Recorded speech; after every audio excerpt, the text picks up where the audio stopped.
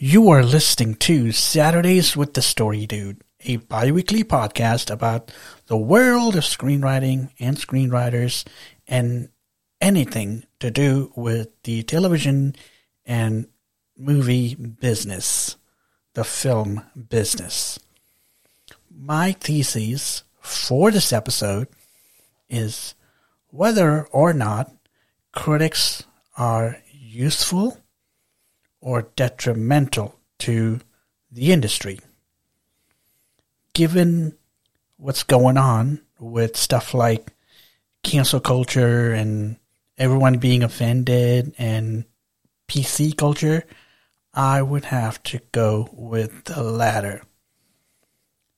Now, I was working in the industry, and to not my surprise, I would have to say that critics or anyone critiquing your work, whether you're a seasoned professional or an aspiring professional, someone, and that's someone being the critic, is always looking for anything and everything wrong with your work and any reason to say no to you. I will reiterate this because I've done this in a previous episode. I will say that 1 in every 10 films or TV shows get greenlit to be produced that have been written. So 1 out of every 10 scripts for a TV show or a movie written, only 1 of them gets lit. Greenlit, that is. And if you don't know what greenlit is, it's the approval. It's the go-ahead to get into production. That's what it means. But my thesis is whether or not the critics involved in greenlighting the project, be it a television show or a movie, whether they're being helpful or hurtful, or helpful or detrimental. Like I said, I'm going to go with the latter because of what I said before. And what I've also done, what I'm also going to do, is I am going to categorize the critics. You see, the difference when you're listening to me on my podcast, the difference with me as opposed to other people's podcasts is I am the type of person who is going to critique the critic. Someone has to be held accountable when it comes to the critics, because they can say whatever shit they want, they can say whatever BS they want and not be held accountable for it. Example: when Elvis Presley was aspiring to be a musician, guess what the critics told him? They told him, "Get out of here, kid. You ain't got any talent, or you're not going to make it in the industry." Look where he is now. We were looking at the future king of rock and roll in the making. And he is currently the king of rock and roll. So, in that instance, the critics were wrong. Now, don't get me wrong. There are TV shows and movies that are worth criticizing. They're not worth the audience's time. That is the only exception there. But the category of critics that I'm going to give to you should give you some idea of how to identify a critic that is doing a good job, a great job, or a terrible job. So, with the same title, the categories are the great critic, the so-so good critic, And of course, there's the terrible critic. I'm going to start off with the great critic because they are rare, and anybody who is an aspiring screenwriter or an aspiring professional, it's a little tough to identify and tough to get a hold of. What these people do is they give constructive criticism. They start off with the positive, segue into the negative, meaning they would segue into parts that didn't work after they tell you what worked.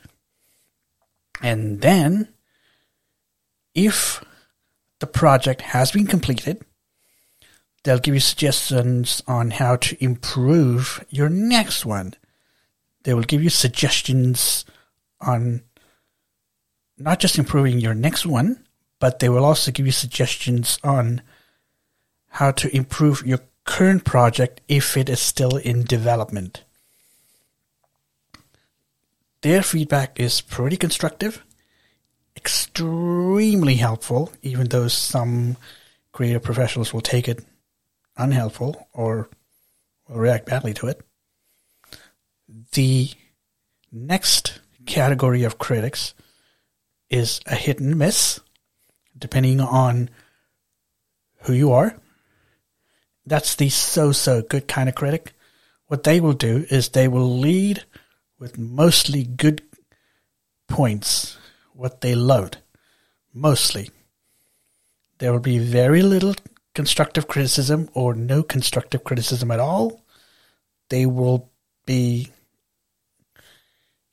critiquing you in a way that's unhelpful, not really helpful to you. And they won't really be giving you any useful suggestions, but that sort of thing, because they try to soften the blow, so to speak. And like I said, depending on who you are, it is a hit and a miss. Now, the third category of critic, these are the idiots you really need to be staying away from. Yes, I use that term very loosely. Basically, what these terrible critics do, they start off by the get-go, the negative, what they hate, and they will complain about anything and everything. And they will offer no constructive criticism. The only type of criticism they will offer is the destructive kind. And they are extremely biased, extremely hateful towards a certain group, and extremely political, I might add. So, these are the people you need to stay away from, but unfortunately, these are the people who are in the majority in the industry, and it's really a wild, wild west out there. So, what I'm going to do now is I'm going to take a break. I'm going to give you some tips after I give you a couple of examples of films that have been heavily criticized, which do not deserve that sort of criticism. And then we will close the show with a quote or an expression that I've made up. And you're not going to believe the source, how I came up with it. But stay tuned for that after the break.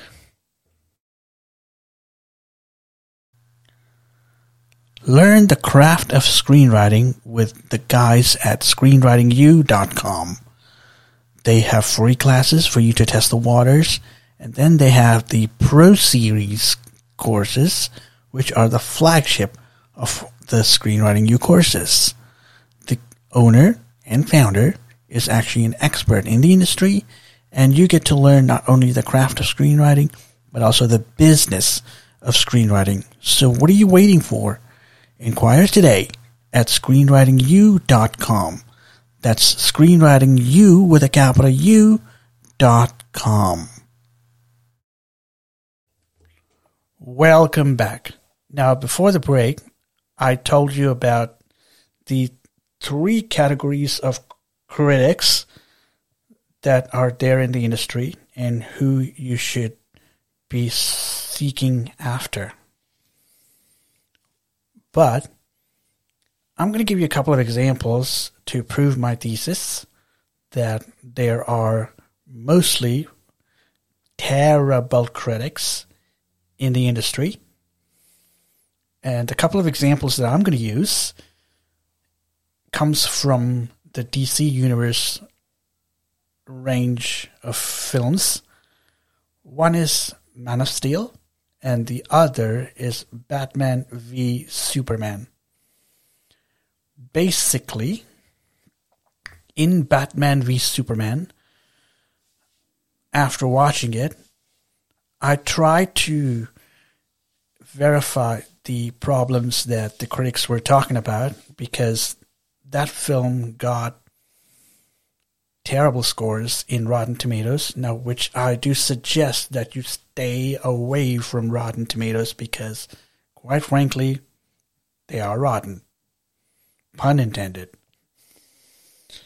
And what's really happening here is, in Batman v Superman, the story is being told by Zack Snyder from Batman's perspective. So everything that we were seeing is from Batman's perspective. And trust me, there was a character arc with Batman by the end. Also, the critics did give a terrible rating, which is undeserved. I would suggest go watch it yourself, judge it for yourself, instead of relying on critics or someone else to tell you whether it's good or not. I know it's an expensive exercise, but that is the best way for you to determine whether a film or TV show is good or bad. The second film, I'm just going to touch base with it. People kept complaining that the opening for The Man of Steel was too long. Bull, you know what? Because the setup is supposed to be 20 to 30 minutes long for a 2-hour movie, or greater than a 2-hour movie. Now, if this was a movie that was greater than 2 hours, then it would make sense that it was a 20-minute introduction or a 20-minute setup. Now, I would also point out that the last installment for The Lord of the Rings, The Return of the King, the ending did drag on, but it was a great movie. It was well received, but the ending was long. Despite the ending being 20 minutes long, it was a payoff, and nobody bothered. But for some reason, this is the case. So, in conclusion, or rather in my mid-conclusion, my midpoint here is, some people love DC Universe type movies, which is the dark kind. That's their taste. That's the type of style that DC is going for. I have no problem with that. And I also don't have a problem with people going for the lighter tone, which is the Marvel Universe movies. No issues there. They both have their qualities, their styles.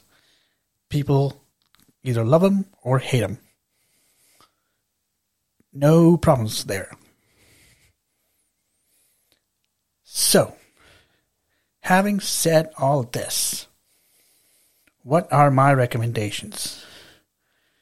If most of the critics are doing a poor job of critiquing, I would recommend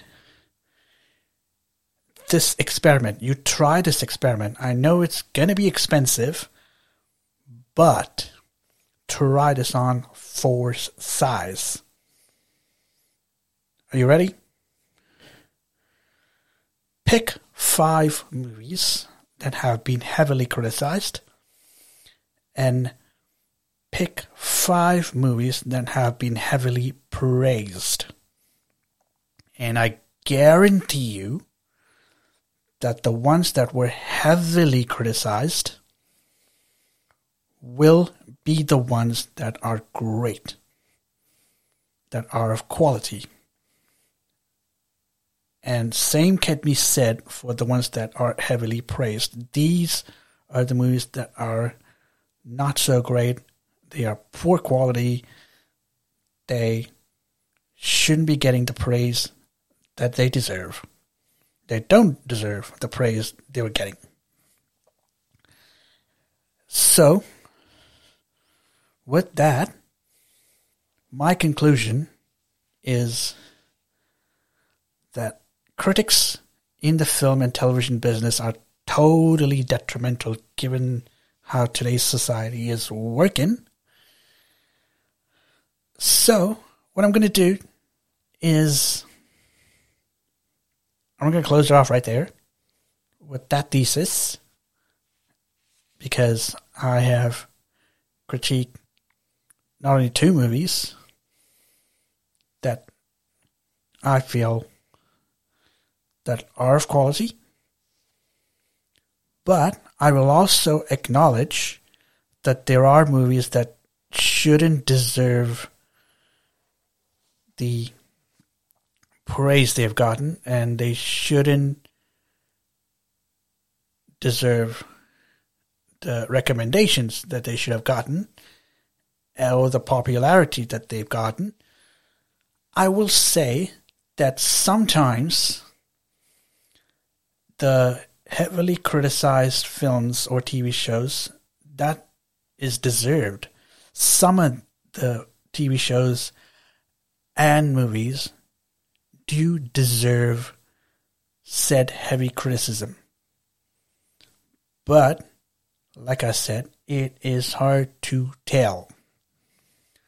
So with that being said, let's move on to this little expression that I made up in the honor of Naya Rivera, who starred in the popular TV show Glee, the musical show Glee. So if you're not aware, this actress passed away recently, and when the cast of Glee reunited, they reunited with the help or with the organization of GLAAD. That's the acronym. It's not GA or GLAD. It's GLAAD. Gays and Lesbians Against Defamation. So, that expression is, I'm going to Santana Lopez this whole thing. I'm going to Santana Lopez this whole thing. Now, Santana Lopez is actually a character, Naya's character on Glee, and she was a badass. She was ruthless. She was honest. Insolent, but honest. So, I'm going to Santana Lopez this whole thing means you're going to blow this thing wide open, or I'm going to blow this thing wide open, or I'm going to expose whatever atrocity or atrocities that are being committed. And I'm going to be brutally honest. So those are the 3 meanings. So the first one is You're going to blow this thing wide open. You're going to expose the atrocity or atrocities committed by someone. And you are going to be brutally honest. So that expression again, I'm going to Santana Lopez this whole thing. I'm going to Santana Lopez this whole thing. So with that being said, this is Jared Dean Winchester. Thank you for listening to this episode of Saturdays with the Story Dude. And until I see you again, don't forget to turn that page.